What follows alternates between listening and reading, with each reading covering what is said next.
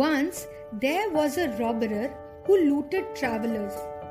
One day he tried to loot a traveler who had nothing. The traveler said, "I am Narad.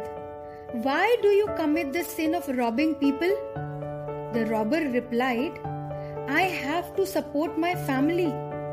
Narad said, "Go, ask your family if they would share your sin like they share your loot."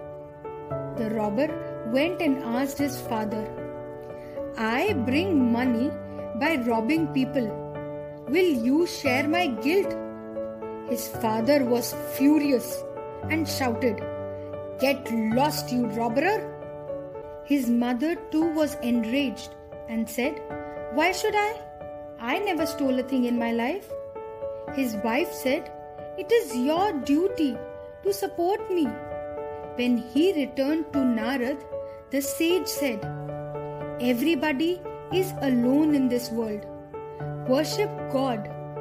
It is He who stands by you always." The robber prayed for many years, and then he heard a voice from heaven. "Your new name is Valmiki, and you will write the story of Ram." Valmiki wrote the Ramayana.